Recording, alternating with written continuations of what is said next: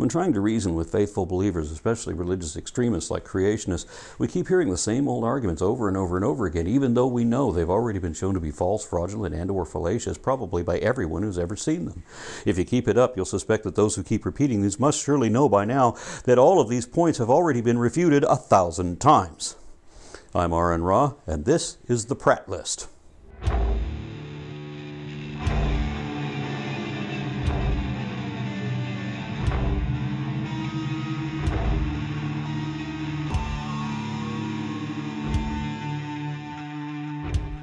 Some religious propagandists like to pretend that they are just and good and righteous and that anyone who believes differently is somehow inherently evil, especially if we don't have any faith-based beliefs at all, as if none of us have ever done anything good, which of course means that they have to ignore all the good that so many of us actually do and instead exaggerate the bad as much as possible, even if they have to lie to do that. Here in America, that sort of propaganda most often comes from Christians, and Protestants in particular. These people feel empowered by a sense of persecution, as somehow having their beliefs questioned, criticized, or ridiculed doesn't inspire them to reevaluate their position as it logically should. Instead, they're determined to double down so that an already unreasonable belief becomes an incurable delusion, which they'll actually brag about having such strong faith. The more severe the persecution, the more justified they think their belief is. So they want to feel persecuted. It's like a badge of honor for professional victims. Christians claim to be the most persecuted people in America, even though they're still the dominant demographic and always have been, which they think makes the U.S. a Christian country. It almost is, now that they own and control everything at every level of state and federal government and literally lay down the law. They're so persecuted, aren't they? We atheists are outnumbered, outfinanced, and certainly outgunned, but we're committed to defending the First Amendment against their constant attacks, because we've had a lot of history to show us what they'll do to us and everyone else once they get that out of the way. The Founding Fathers knew that too. That's why the First Amendment is there. But these religious extremists tend to have an altered and enhanced view of history. It is propaganda, after all. For example, modern Protestants distance themselves from crusaders, inquisitors, and conquistadors by blaming all that on Catholics, as if Catholics are godless, Mary-worshipping pagans who really aren't Christian. First of all, according to the Encyclopedia Britannica, there are over 1 billion Roman Catholics, more than twice as many as all Protestant and Orthodox denominations combined. The inclusion of Catholics is the reason why Christianity is still the world's leading religion. But if Catholics are not Christian, then Christianity loses its privileged position and Islam becomes the dominant religion. That's going to happen eventually anyway, and the sooner you all realize that and work with me to defend and promote secular policies before that happens, the better off we'll all be. Those who dismiss Catholics also tend to reject Jehovah's Witnesses, Mormons, Orthodox, and several other denominations too. You include Anglicans, but that's about it, in which case Christianity is only the 4th largest religion. After Islam, then Catholicism, awkward, and even behind Hinduism. Did you know there were more Hindus than there are Baptists, Calvinists, Methodists, Lutherans, and all that put together? Islam is the fastest growing religion, and Muslims already have y'all outnumbered almost 4-to-1. How do you feel about your Catholic allies now? The same people who dismiss Catholics as not true Christians also blame atheists for a long list of atrocities against Christians, even when those Christians were Catholics, and their oppressors were not entirely or not necessarily atheists. So they're fudging the numbers on both sides here. That's what makes these claims propaganda, that they are both biased and deliberately misleading. For example, the Reign of Terror during the French Revolution was aimed at Catholics specifically, not the Protestant Huguenots or Lutherans or even the Jews who were also there. It was aimed against Catholicism because revolutionaries saw the Catholic Church as their oppressors, which of course they were and had been for centuries. And while there were some atheists in the French Revolution, most, including Napoleon, were deists. Now, let's not forget that after deposing theocratic rule of the Catholic Church, the state then mandated a belief in the deistic version of the Supreme Being. That's still God, so you can't call them atheists. Likewise, Christians blame atheists for murdering tens of thousands of religious believers in the Paris Commune of 1871, but that's not what happened either. Again, Catholic clergy gave authority to the monarchy and therefore had to be deposed along with them.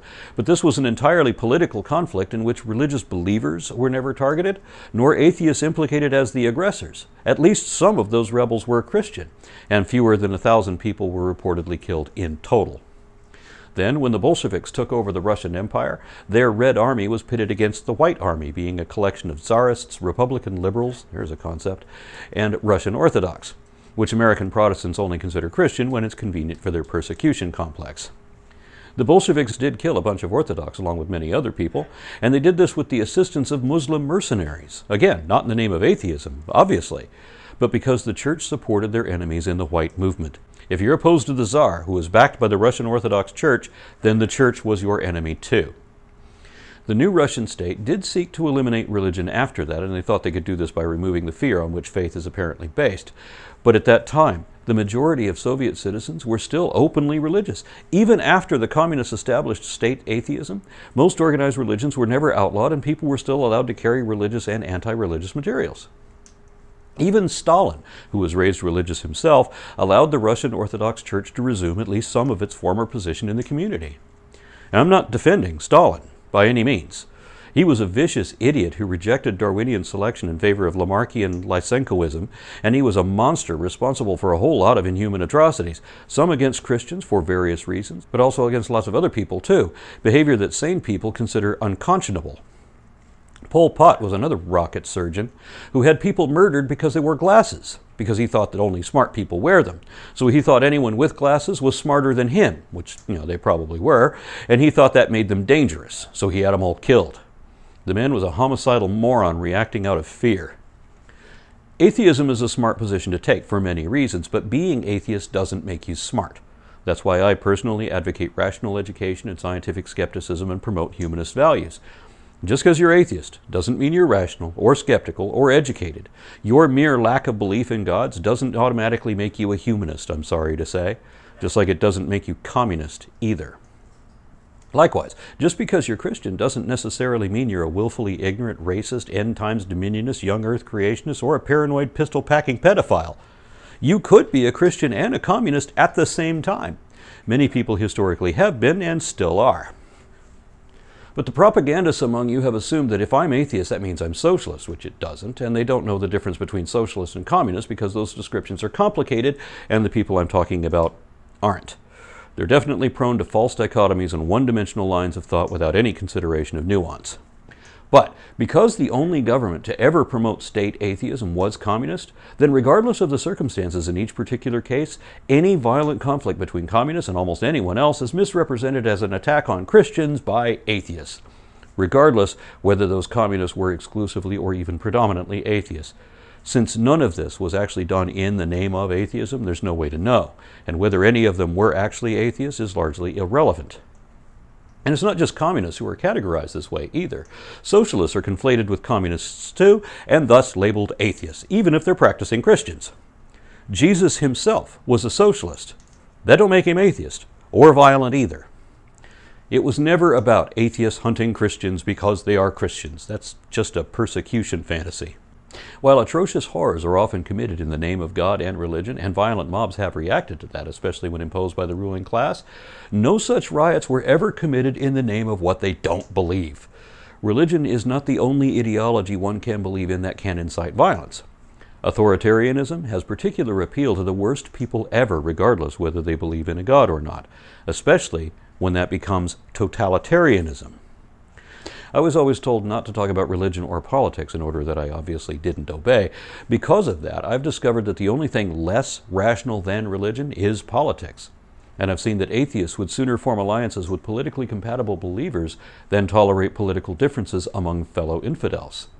You can still believe in political ideologies and act horribly in their behalf, regardless whether you also believe in religion. So communists were rarely, if ever, exclusively atheists, and atheists are rarely communists. My wife's family, for example, fled Vietnam when the communists took their land and imprisoned her grandfather, among many other horror stories she tells. And consequently, she's an atheist with no love of communism at all. And most of the Christian claims we hear about atheist regimes are hogwash, and much of what we hear about Christianized history is whitewash. Let's not forget St. Bartholomew's Day Massacre, where Catholics slaughtered tens of thousands of French Calvinists in 1572 in the name of God. Then remember the heavy persecution that began again with the Edict of Fontainebleau by Louis XIV in 1685. That's why Louis XVI signed the Edict of Tolerance 100 years later, allowing non-Catholics to practice religion freely at last. Remember, Henry VIII initiated anti-Catholic hostility that led to Anglican and eventually German Protestants persecuting or killing Catholics. And we've had wars of Catholics against Orthodox, to say nothing of Puritans torturing Quakers in the American colonies, all in the name of God, which it has to be when it's one religion versus another. Which God? Well, whether you call him Abba, Allah, or Hashem, they're all the father God of Abraham, Jesus' alleged dad. So they're all fighting over different interpretations of the same God, and they're killing each other in the name of that God. All three major Abrahamic religions claim to be all about peace and love, yet they've all been at war with each other continuously since their inception, while also being at war with the Hindus, who are at war with the Sikhs and the Buddhists. Then, of course, there's the genocide of tens of millions of Native Americans, which was begun by Catholic conquistadors, but continued by Protestant Christians like Andrew Jackson, our first Trinitarian Christian president. Remember that prior to Columbus's famous discovery, Pope Nicholas directed Spain's King Alfonso to capture, vanquish, and subdue the Saracens, pagans, and other enemies of Christ, to put them into perpetual slavery, and to take all their possessions and property. This Christian doctrine of discovery was adopted into U.S. law by 1823.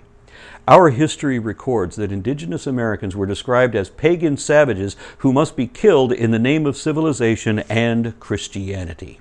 Thus, thousands, if not millions, of Native Americans were killed deliberately in the name of God, where no one I know of was ever killed in the name of atheism. Remember, despite what religious propagandists say now, the Nazis were Christians too, whether Catholic or Lutheran, and they said their concentration camps were based on the reservations we created to detain tribal natives. Hitler said his hatred of the Jews was based on religious beliefs rather than racial knowledge, and the Kristallnacht was inspired by the published anti-Semitism of Martin Luther, founder of Protestant Christianity. So don't pretend that Protestant Christians are better than anyone else, or that Christians in general are better than everyone else either. Of course, all through history, atheists have been, and in some countries still are, arrested, tortured, and killed simply for not believing in whatever religion is favored by the local authorities, because irrational beliefs can only be promoted with an irrational defense. So what have we learned about predominantly atheist or secular governments beyond 20th century communism? In a previous video of this series, I've already explained how religious believers are statistically far more prone to violent criminality and acts of immorality than atheists are. But I should also add that the most atheist countries today are also the greenest and most technologically advanced. With the single exception of communist China, they are also the most tolerant societies and popularly considered to be the nicest places to live, with the best systems of education and healthcare, as well as the best economies and ecologies with the lowest crime rate, and the worst criminals being devout believers. Pretty much exactly the opposite of what biased, dishonest, right-wing, religious extremist propagandists want you to think. When trying to reason with biblical literalists, they'll say that their Bible is historically accurate, even though the best they can show is that only some of the people and places mentioned in those fables were real, which of course they would be, since fictional stories are usually set in real places and often mention famous people of that time. But there is absolutely no historical or archaeological evidence that the stories are true, and biblical scholars often admit that they're evidently not true. Believers might also argue that the Bible is scientifically accurate, even though the earth is not flat. There is no firmament. The sun is just another star. Snakes and donkeys can't talk. Whales are not fish, and bats are neither birds nor locusts. Ritual spells won't purify anything, much less cure anything, because diseases are caused by pathogens rather than demons or curses. And looking at a striped stick will not cause a cow to conceive a striped calf. There was never a global flood either, nor could there have been. Everything the Bible says about any field of science is laughably and indefensibly wrong.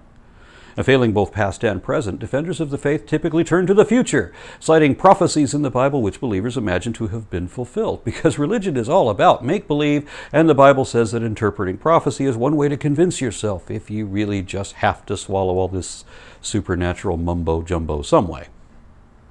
It's not just Christians who do this. Hindu scripture shows that one way to fulfill prophecy is to amend the text to insert a prophecy after it has already been fulfilled. In similar fashion, the authors of Jesus' early biography in the Gospels have him traveling around as a baby, apparently to artificially contrive fulfillment of a handful of different prophecies, that he would be a Nazarene, but at the same time also from Bethlehem, and yet still somehow come out of Egypt.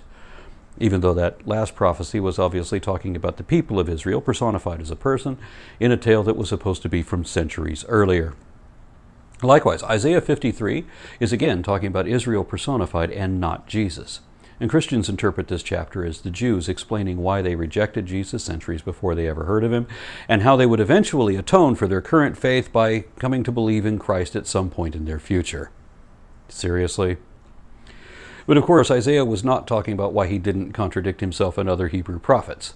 From the mainstream Jewish perspective, Jesus doesn't qualify as Messiah because he failed to do any of the things the Messiah was prophesied to do. So he didn't fulfill Old Testament prophecies at all. Isaiah 52 clarifies that 53 is talking about Israel, not Jesus.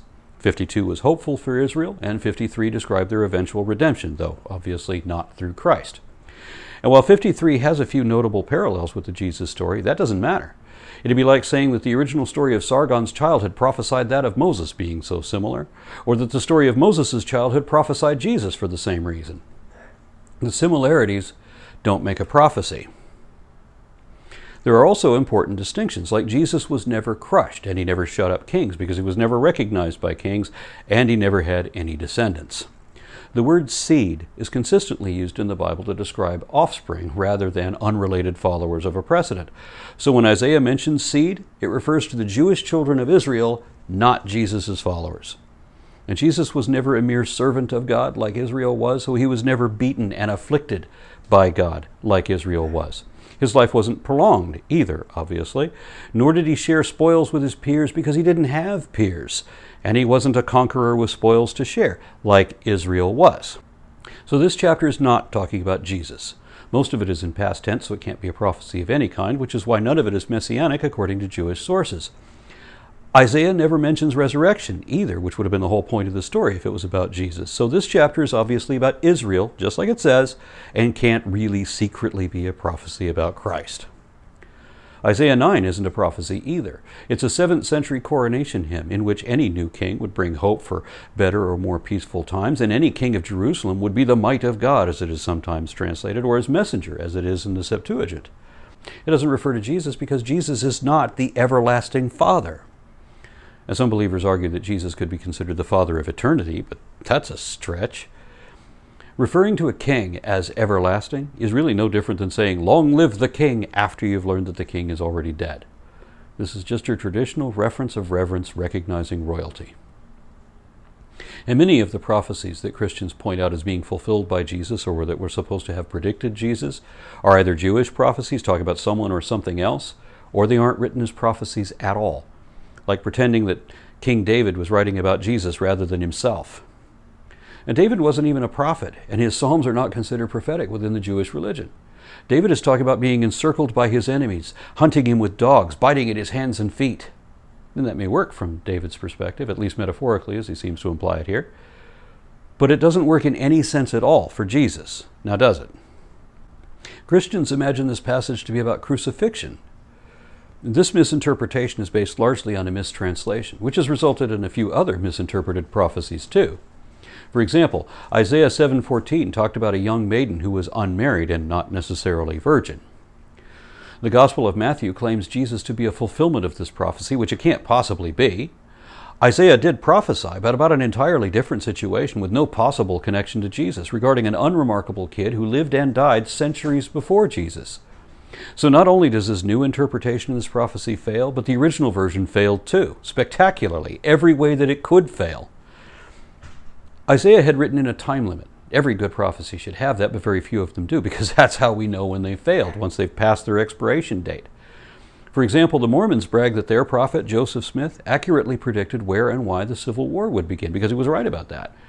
Which is weird, because he spoke in plain language, not in any convoluted code like so many prophecies are interpreted to be. But the Mormons don't mention that the very next passage after that predicted that Jesus would return in the year 1891. Awkward. Though his second coming seems to be contingent on Smith living that long, which shows you how close he was to God. If my prophet isn't there, I'm not going. And Jesus himself said that some, but not all, of his disciples would still be alive to see him return to earth in the clouds at the right hand of power. But every one of his disciples are dead now, and our boy is at least 1950 years late. So I think it's safe to say we've been stood up. He ain't coming. For a prophecy to have any value at all, it should state clearly and unambiguously what's going to happen, to whom, where, and when, and not in symbolic lingo that has to be decoded. It should be something that wouldn't have happened eventually anyway, but if it is, then it should definitely have a time limit. Without that, you can't claim success either, because anything that can happen will happen if given enough time. Just look at Jesus' prophecy for the end times. For many will come in my name, saying, I am Christ, and will mislead many. And you will hear of wars and rumors of wars, for nation will rise against nation and kingdom against kingdom, and in various places there will be famines and earthquakes. And people hear this and think, wow, that's how it is now. Well, of course it is. That's how it's always been. Every year for the last couple millennia at least has met every one of those criteria. There were a couple other prophecies that were plainly stated and included an expiration date, and both of them failed too. For example, Ezekiel prophesied that Nebuchadnezzar II, king of Babylon, would conquer the city of Tyre and destroy it utterly, breaking down all the walls, streets, and towers, and killing or driving away everyone therein. Then God was supposed to step in and cause the city to sink beneath the deep and be lost forever. It would never be found again because it would be unrecognizable, just an uninhabitable rock in the midst of the waters, no more than a place for fishermen to spread their nets. But none of that ever happened. Nebuchadnezzar never took the island city. Someone else did a century or so later, but not the guy who was prophesied to do it. And the city was quickly rebuilt when it wasn't supposed to be, and people still lived there when it was supposed to be abandoned because the island never sank.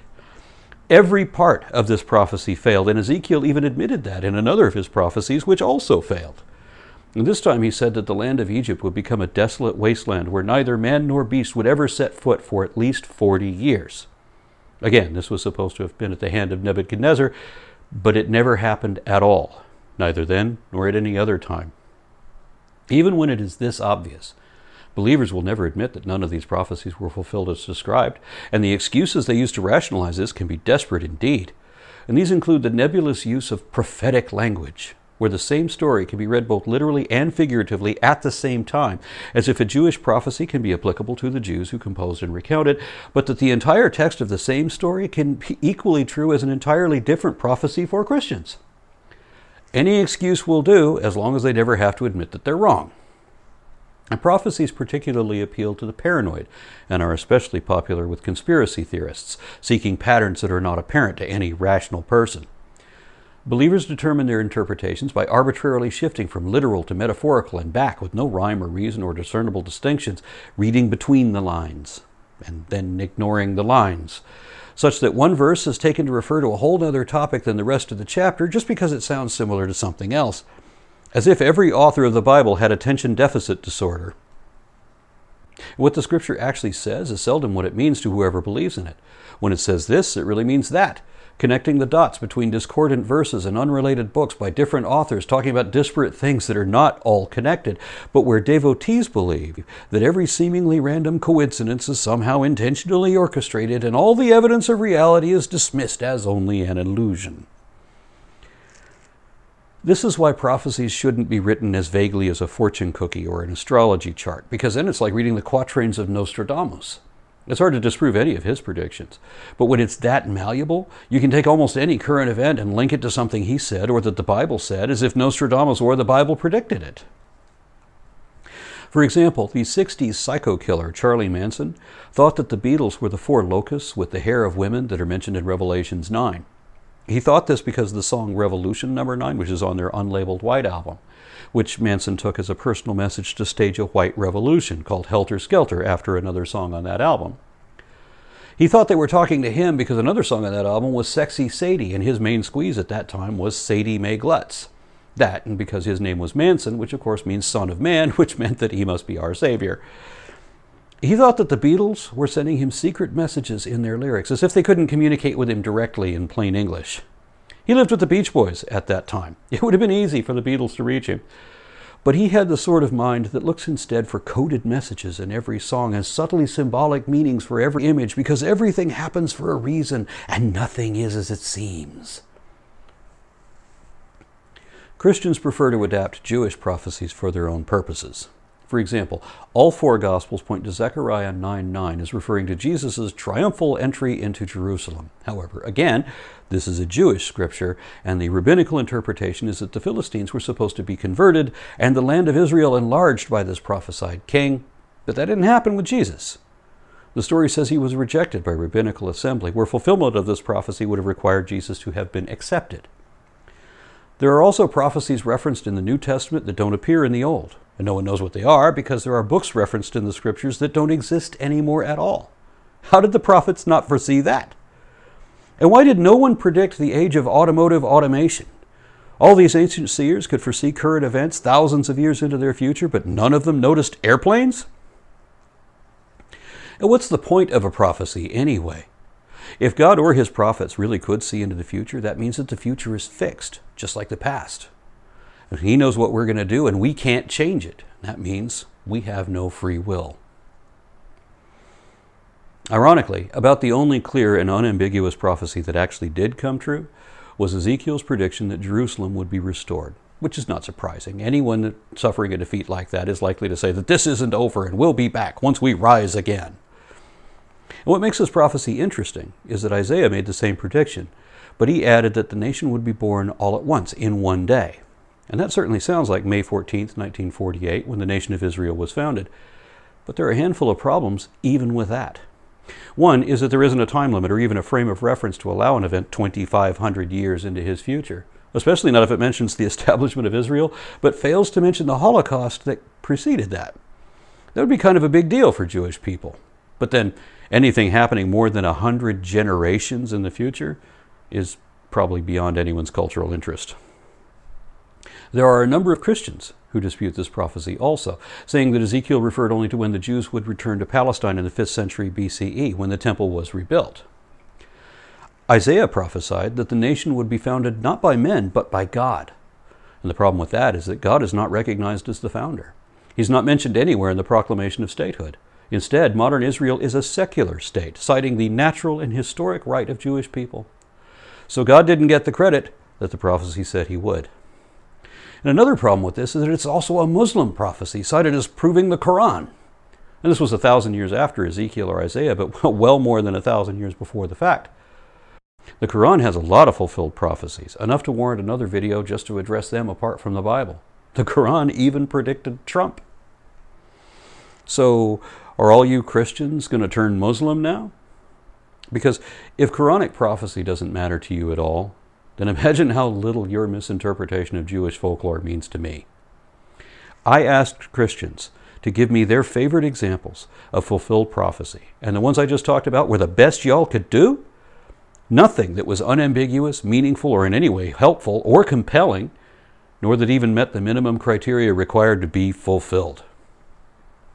Christians brag that Jesus fulfilled hundreds of prophecies in the Old Testament, but if they're all as contrived as these, then it's no wonder the Jews are still Jewish. It's a wonder any of you still believes in God at all. Believers often ask me, if evolution is true, then why do we even care about morals, laws, or each other? And there are at least two problems with this. One is it depends on the false dichotomy fallacy, that we either have to accept the sacred scriptures as completely and literally true, or we have to reject God in order to accept science. That's the very first foundational falsehood of creationism, and I'll do another video about that for the PRATT List series real soon. The other problem is the embedded question of where atheists get their morals from, as if believers have an objective moral standard and unbelievers don't. There's a lot wrong with that, too, especially when they clarify that their morality depends on fear of punishment. And many Christians have told me that if it weren't for belief in their God, they'd run amok, raping and killing and vandalizing everything because why not?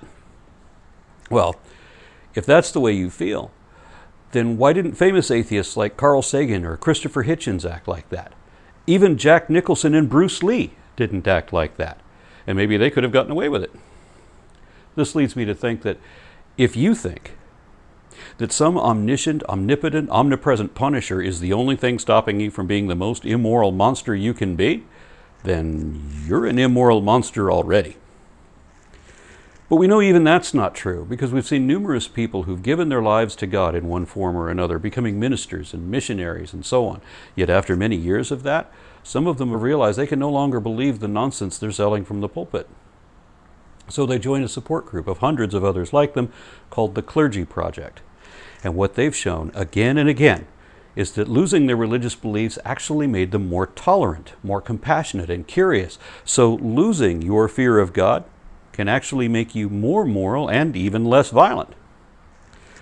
But if you're still a God-fearing person, say a Christian, for example, and you think your God is going to punish you for doing evil, no.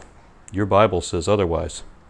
It says it doesn't matter how evil you are. All sins will be forgiven if you but believe. But if you don't believe, then it doesn't matter how good you are, because the only sin that will not be forgiven is the sin of disbelief.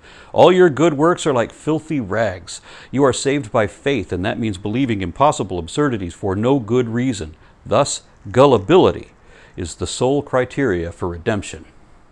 Morality isn't even a factor in your judgment, because you're not really going to be judged, of course. And seriously, how immoral is it that a God would punish people not for what they do, but for what they believe? Your God has questionable judgment. If God were real, he wouldn't care if you believed in him, and it'd be his fault if you didn't. So you're not going to go to hell if you don't. It's the people who want to impose and reinforce their delusion and then use that to control you, who promise a posthumous paradise they'll never have to produce, and who threaten you with a fate worse than death if you're not credulous enough to swallow that first lie. In reality, the only thing in the universe that needs or wants your faith is a bad liar. Real things neither desire nor require faith and continue to exist regardless without it. And defenders of the faith really want to pretend that they have an objective moral standard. They want to believe their morals were decreed by God. But even if they imagine their God to be the ultimate authority, what is or isn't moral comes down to his opinion and his alone, which makes it a subjective standard. Objective means that it's not influenced by personal feelings or opinions. So if you want to make sure you're right about something, you wouldn't ask yourself, of course. Nor should you ask the God who lives inside you, who hates everything you do for the same reasons that you do, and who can never explain anything to you that you didn't already know about or understand. Your personal God is limited to your knowledge and opinions because he is you. That's why other people's personal relationship with your God gives them different answers than your God gives you. Praying to your God is just going to get another subjective answer because it's coming from the same person, you. And that answer is entirely dependent on your personal feelings about it. So you should ask other people for their opinions, because they might be informed opinions. And even if they're not, they're still not based on your own perspective personally. They are a different person, and that counts for objective verification. Hey, does anybody else see the ghost of Colonel Sanders in here?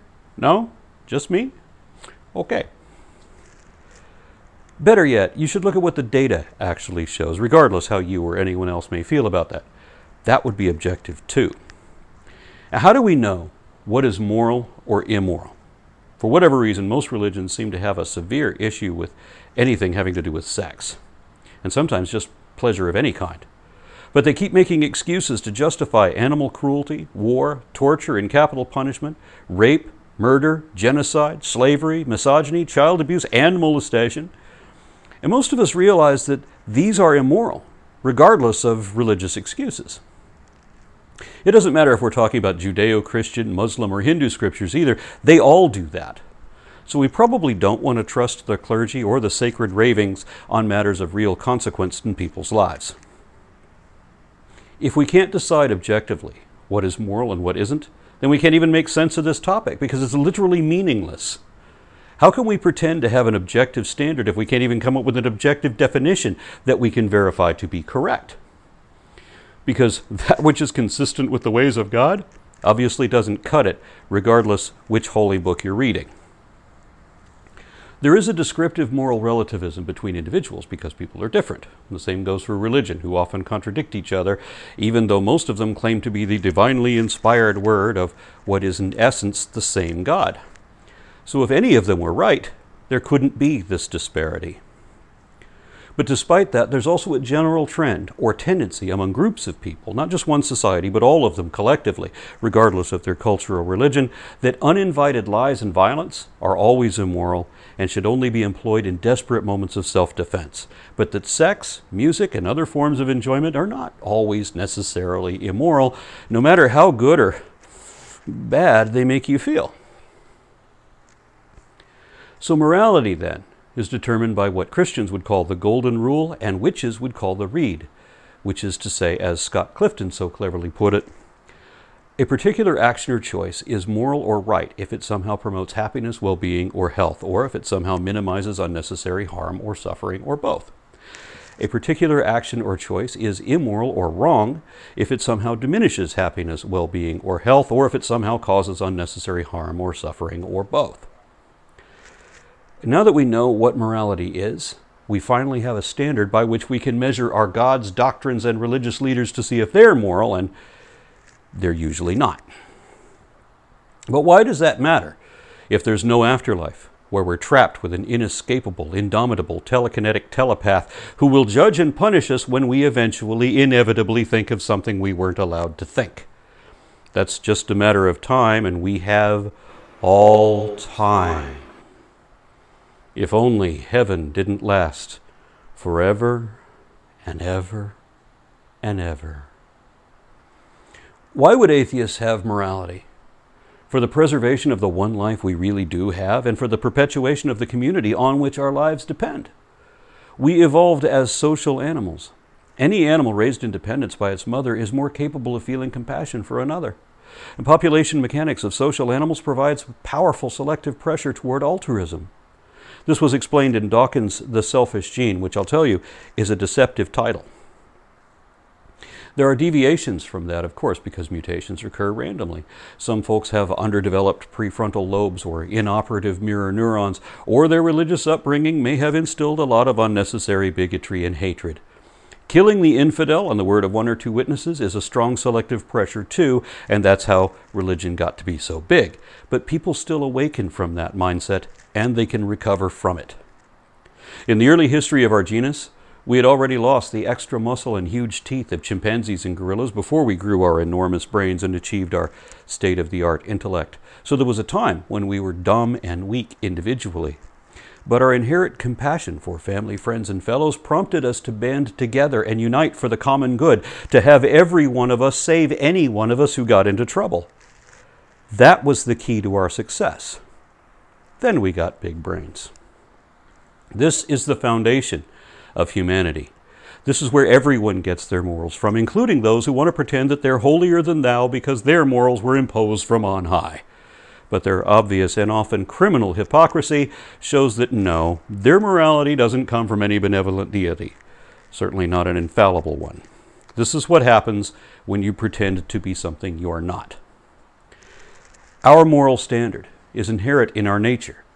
We all behave as we do, good or bad, because we're just a bunch of arrogant fucking monkeys trying to get by the best we can, and the best way is to help each other do and be better.